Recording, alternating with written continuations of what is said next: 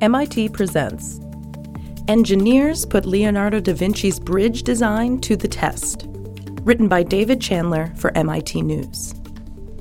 In 1502 AD, Sultan Bayezid II sent out the Renaissance equivalent of a government RFP, request for proposals, seeking a design for a bridge to connect Istanbul with its neighbor city Galata.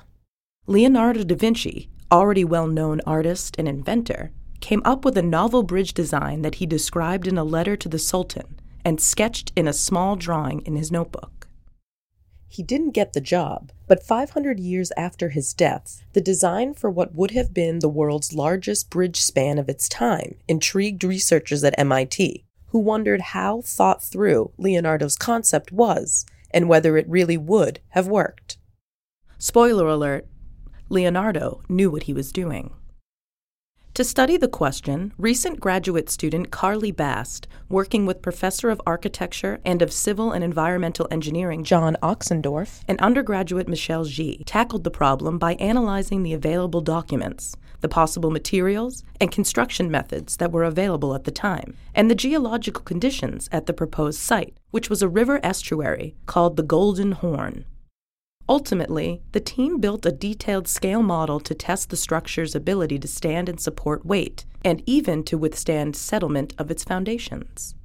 The results of the study were presented in Barcelona at the conference of the International Association for Shell and Spatial Structures.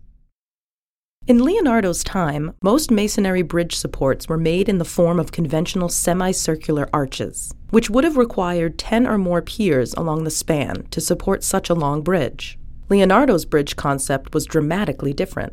A flattened arch that would be tall enough to allow a sailboat to pass underneath it with its mast in place, as illustrated in his sketch, but that would cross the wide span with a single enormous arch. The bridge would have been 280 meters long, though Leonardo himself was using a different measurement system, since the metric system was still a few centuries off, making it the longest span in the world at that time, had it been built. It's incredibly ambitious, Bast says. It was about 10 times longer than typical bridges of that time. The design also featured an unusual way of stabilizing the span against lateral motions, something that has resulted in the collapse of many bridges over the centuries. To combat that, Leonardo proposed abutments that splayed outward on either side, like a standing subway rider, widening her stance to balance in a swaying car. In his notebooks and letter to the Sultan, Leonardo provided no details about the materials that would be used or the method of construction. Bast and the team analyzed the materials available at the time and concluded that the bridge could only have been made of stone because wood or brick could not have carried the loads of such a long span. And they concluded that, as in classical masonry bridges such as those built by the Romans, the bridge would stand on its own under the force of gravity without any fasteners or mortar to hold the stone together. To prove that, they had to build a model and demonstrate its stability. That required figuring out how to slice up the complex shape into individual blocks that could be assembled into the final structure. While the full-scale bridge would have been made up of thousands of stone blocks, they decided on a design with 126 blocks for their model, which was built at a scale of 1 to 500, making it about 32 inches long. Then, the individual blocks were made on a 3D printer, taking about 6 hours per block to produce. It was time-consuming, but 3D printing allowed us to accurately recreate this very complex geometry, Bast says. This is not the first attempt to reproduce Leonardo's basic bridge design in physical form. Others, including a pedestrian bridge in Norway, have been inspired by this design, but in that case, modern materials, steel and concrete, were used, so that construction provided no information about the practicality of Leonardo's engineering. This was not a test to see if his design would work with the technology from his time, Bast says.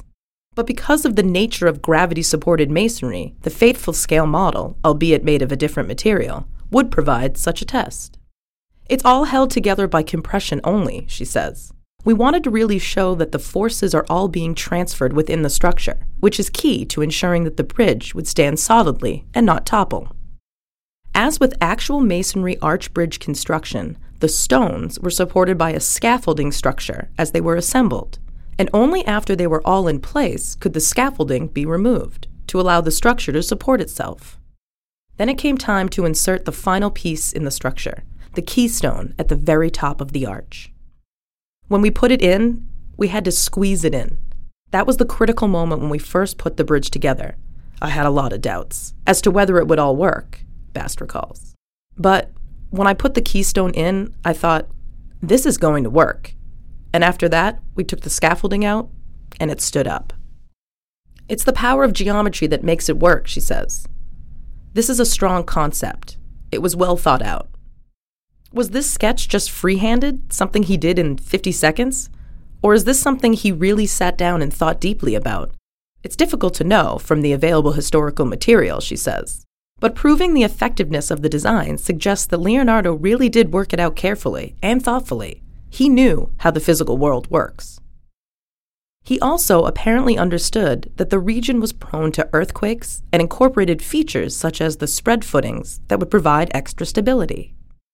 To test the structure's resilience, Bast and G built the bridge on 2 movable platforms and then moved one away from the other to simulate the foundation movements that might result from weak soil.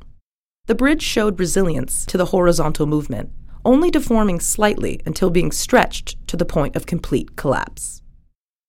The design may not have practical implications for modern bridge designers, Bast says, since today's materials and methods provide many more options for lighter, stronger designs. But the proof of the feasibility of this design sheds more light on what ambitious construction projects might have been possible using only the materials and methods of the early Renaissance. And it once again underscores the brilliance of one of the world's most prolific inventors. It also demonstrates, Bast says, you don't necessarily need fancy technology to come up with the best ideas. Thanks for listening. You can find more audio articles from MIT on Apple Podcasts, Google Play, or wherever you get your podcasts.